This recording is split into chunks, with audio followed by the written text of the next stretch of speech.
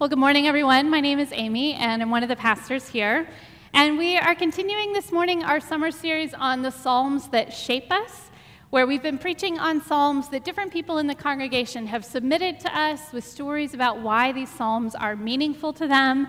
And these have all been so interesting and so different, and today is no exception to that. It will be very different, because this Psalm was actually submitted on behalf of our kids. Because Psalm 96 is the psalm that they will be reading throughout the summer in Wild Wonder. They spent 1 week talking about it and contemplating it together, and then they've heard little fractions of it in their morning prayer together each week.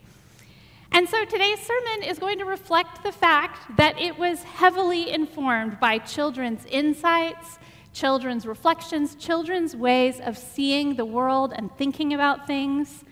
They have really helped me through their submissions to craft this sermon. And so it's going to be more tactile, more participatory, more visual, more concrete than sermons I normally preach. And I hope that in doing it this way, it will help all of us to enter the kingdom as little children. I hope it will help all of us become like children in the way we pray this and other psalms, the way we see the kingdom of God, the way we imagine God working in the world. So what I did was I created an activity for the kids, and I used the Message version of this psalm. Now, sometimes the Message version sounds a little weird, it sounds a little out there, it can kind of jar us, but I actually really appreciate the ways that it sort of jolts us awake when we read it. And Eugene Peterson, who did the Message translation, was a master of Bible languages, so he knew what he was doing. If his language is jarring, it's because the original Hebrew in the psalm is really jarring.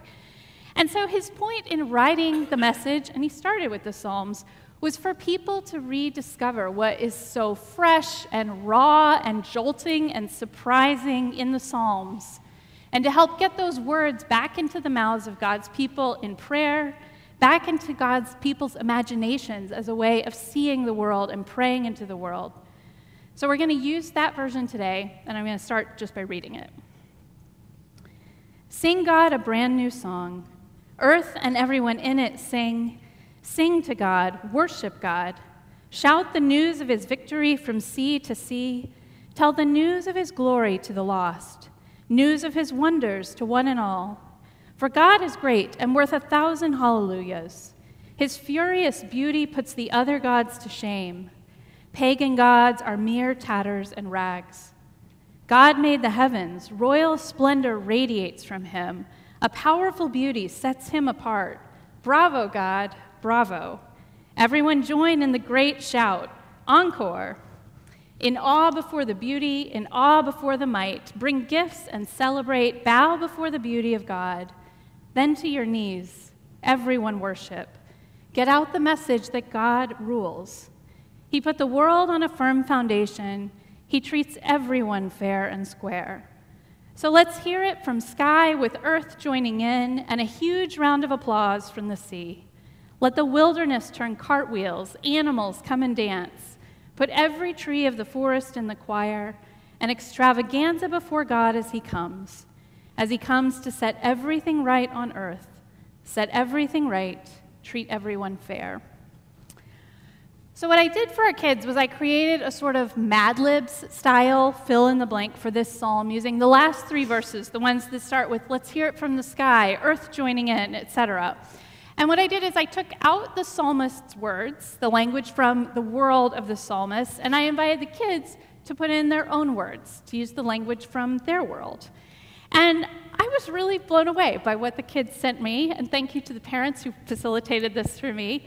And what I've done is I have just combined them all together, and in just a moment I'm going to read it to you as sort of a collective prayer from our children. And as I do this, we're going to do something even more childlike, and I'm going to depend on Russell to help me with this. It's so great to be a curate here at Incarnation, things you get to do. We are going to use a flannel graph to pray this psalm visually. So as I read this children's version of the psalm, Russell is going to put the different images that we hear up on what we have discovered is a giant felt board on the wall behind me.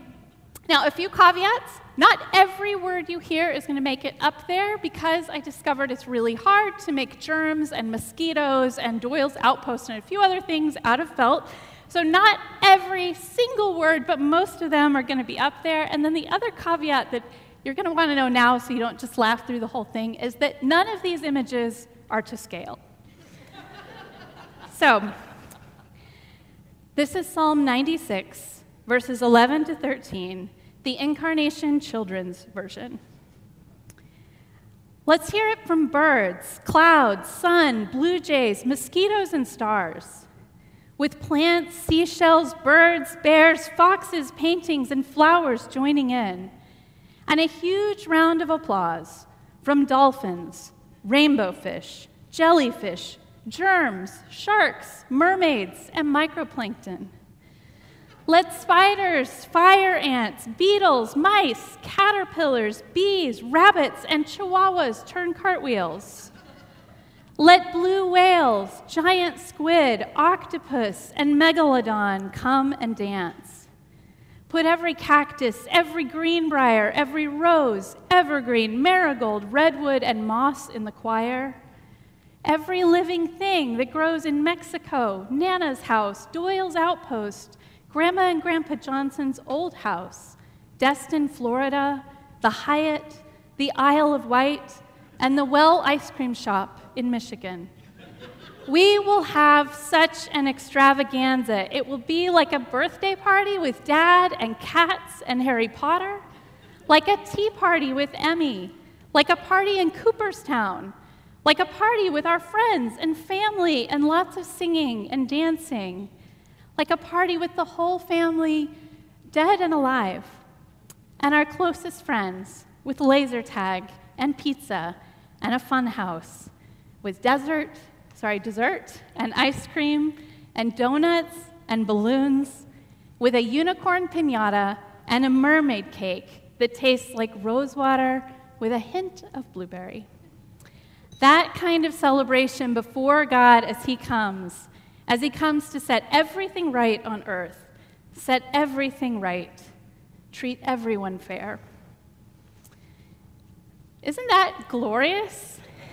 That picture of all things, dead, alive, extinct, remembered, imagined, hoped for, all things coming under the reign of God as King. And that's what Psalm 96 is about. It's about God being the king and judge of everything, announcing that news everywhere. It starts off, "Sing to the Lord a new song," and our kids have helped us do exactly that. They've helped this very, very old song become a new song for us, one that's full of life and imagination and creativity, and more importantly, full of the things that they wonder about, the things they think about, and the things they hope for. And that's really what we all want to be doing when we come to the Psalms. And so now, grown-ups, we're going to try it for ourselves. I don't have flannel for this part, but we are going to try a sort of impromptu psalm fill-in-the-blank Mad Lib, and we'll see how it goes. We're going to create our new song with this psalm together. We won't do the same verses as the kids. But let's start off easy. Actually, I need to grab a pen so don't forget what you say. Can someone bring me a pen? Thank you. So the first one, think about the farthest away place that you've been. Thanks, Andy. The farthest away place that you've been, and someone just call one out. Newfoundland. Excellent. Okay, and now I need one more. What's another? Wow. You guys have been a lot of places. I heard Papua New Guinea first, so I'm going to go with that one. Excellent. And now, this one's a little bit harder. I want you to spend a moment thinking about a place that feels God-forsaken, a place that feels maybe like people don't know or love or honor God. This might be a faraway place, a geographic place, but it might also be somewhere close to home. It might not even be a real place. It might be an idea. But think of a place where God feels far away in our world. I'm going to keep this one for the grown-ups. Darfur.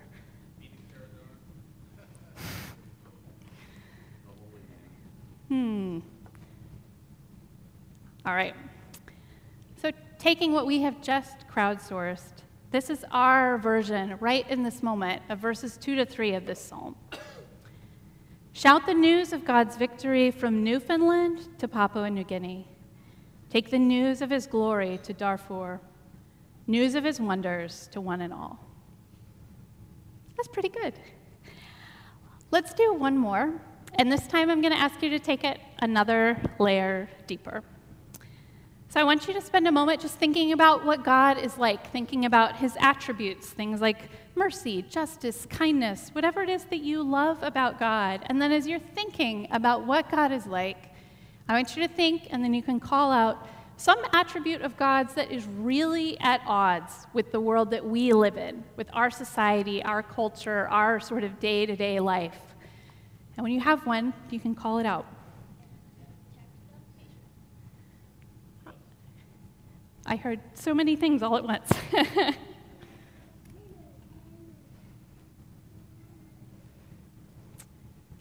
Thanks. And now I want you to think of something in our society.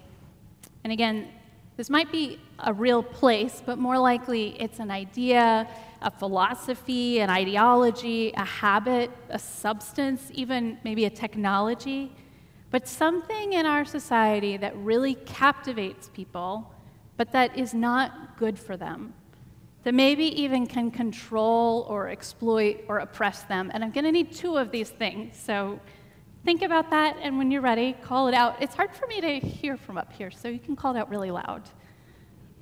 Social media, thank you. Excellent. Okay, we've got our psalm. Thank you. So taking our contributions, here is our collective psalm right now this morning, our version of verses 4 to 5. For God is great and worth 1,000 hallelujahs. His patience and justice put social media to shame. Cable news is mere tatters and rags.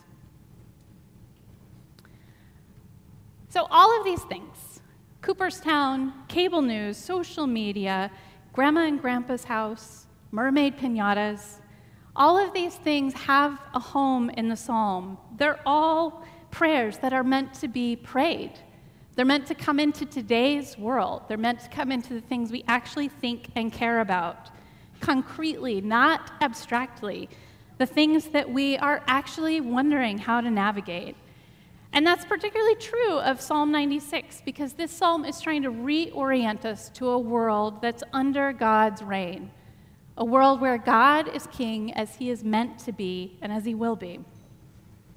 And one of my favorite Old Testament scholars, I've probably mentioned him plenty, is a guy named Walter Brueggemann.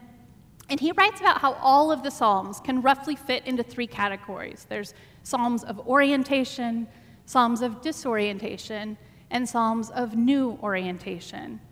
And these categories correspond to all of life for us. And we've heard some of that already in our Psalm series. Orientation, disorientation, and new orientation. That is the pathway we are always walking on as Christians. We are always on our way through these phases of our lives, these phases of our faith. So the Psalms of orientation are the Psalms that anchor us in what is real and true. God made the world, God made us, God's law is just, God's order is trustworthy, God did all these mighty things in history. Those are the Psalms of orientation. They just say, this is reality. This is our orientation. The Psalms of disorientation, and there are lots and lots of these are the Psalms that deal with what happens when something messes up our sense of orientation, when something pulls the rug out from under us and makes everything topple. When God no longer seems so trustworthy and orderly and reliable, when life doesn't feel blessed or good or stable. And these Psalms, they accuse, they whine, they exaggerate, they lament, they even rage at God. They give voice to the rawest stuff that we experience, and they also give permission to bring all of that stuff to God in prayer. They say all of that is okay to say to God. And then the Psalms of new orientation are the Psalms on the other side of that. These moments of surprising grace when God has broken through our disorientation and he has surprised us with some fresh understanding of who he is and how he's working in the world and what he wants to do. And God is always bringing us to a new orientation. He always brings us there through disorientation. He doesn't bulldoze our questions or our doubts or our pain, but he brings them into the realm of things that God is making new. And he says, I am king, I am reigning even here. And Psalm 96 is a psalm of new orientation. It invites a new song to be sung, this new and really joyful experience of God as king and judge.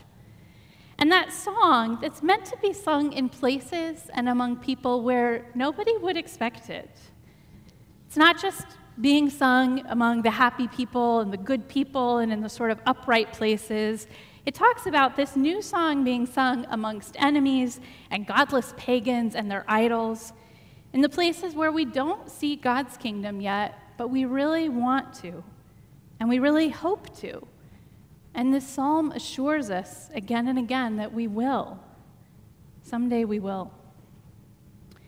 And so I wonder where you have not yet experienced God as king, where it feels like God is not yet reigning, maybe over some area of your life, or your circumstances, maybe some part of your interior life.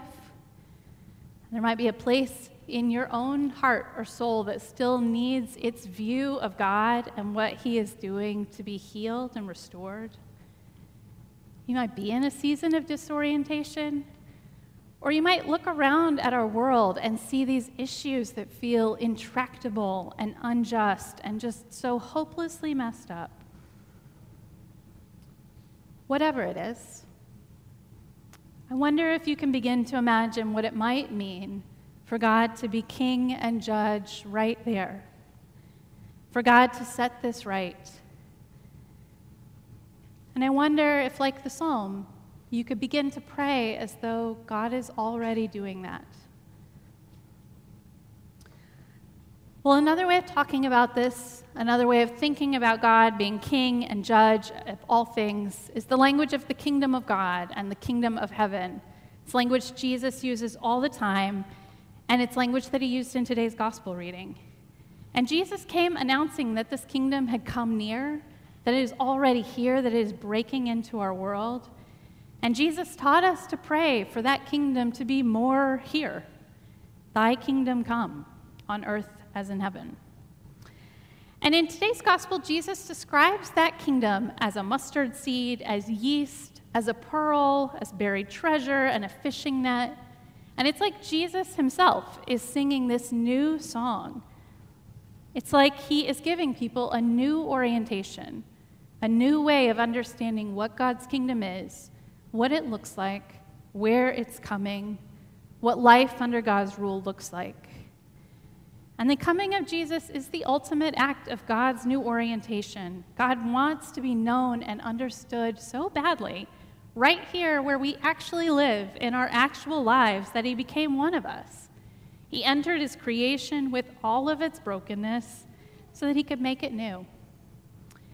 And Jesus is always inviting us into that newness, into newer and better life in God's kingdom. So that's the new orientation that Psalm 96 invites us to imagine. And as we imagine that, it invites us to rediscover this God who is worthy of our praise, who is worthy of singing new songs, a God whose glory is actually worth declaring among the nations, a God whose kingdom we actually want to announce and even celebrate with dancing and unicorn piñatas and laser tag and a cake that has just a hint of blueberries. Amen.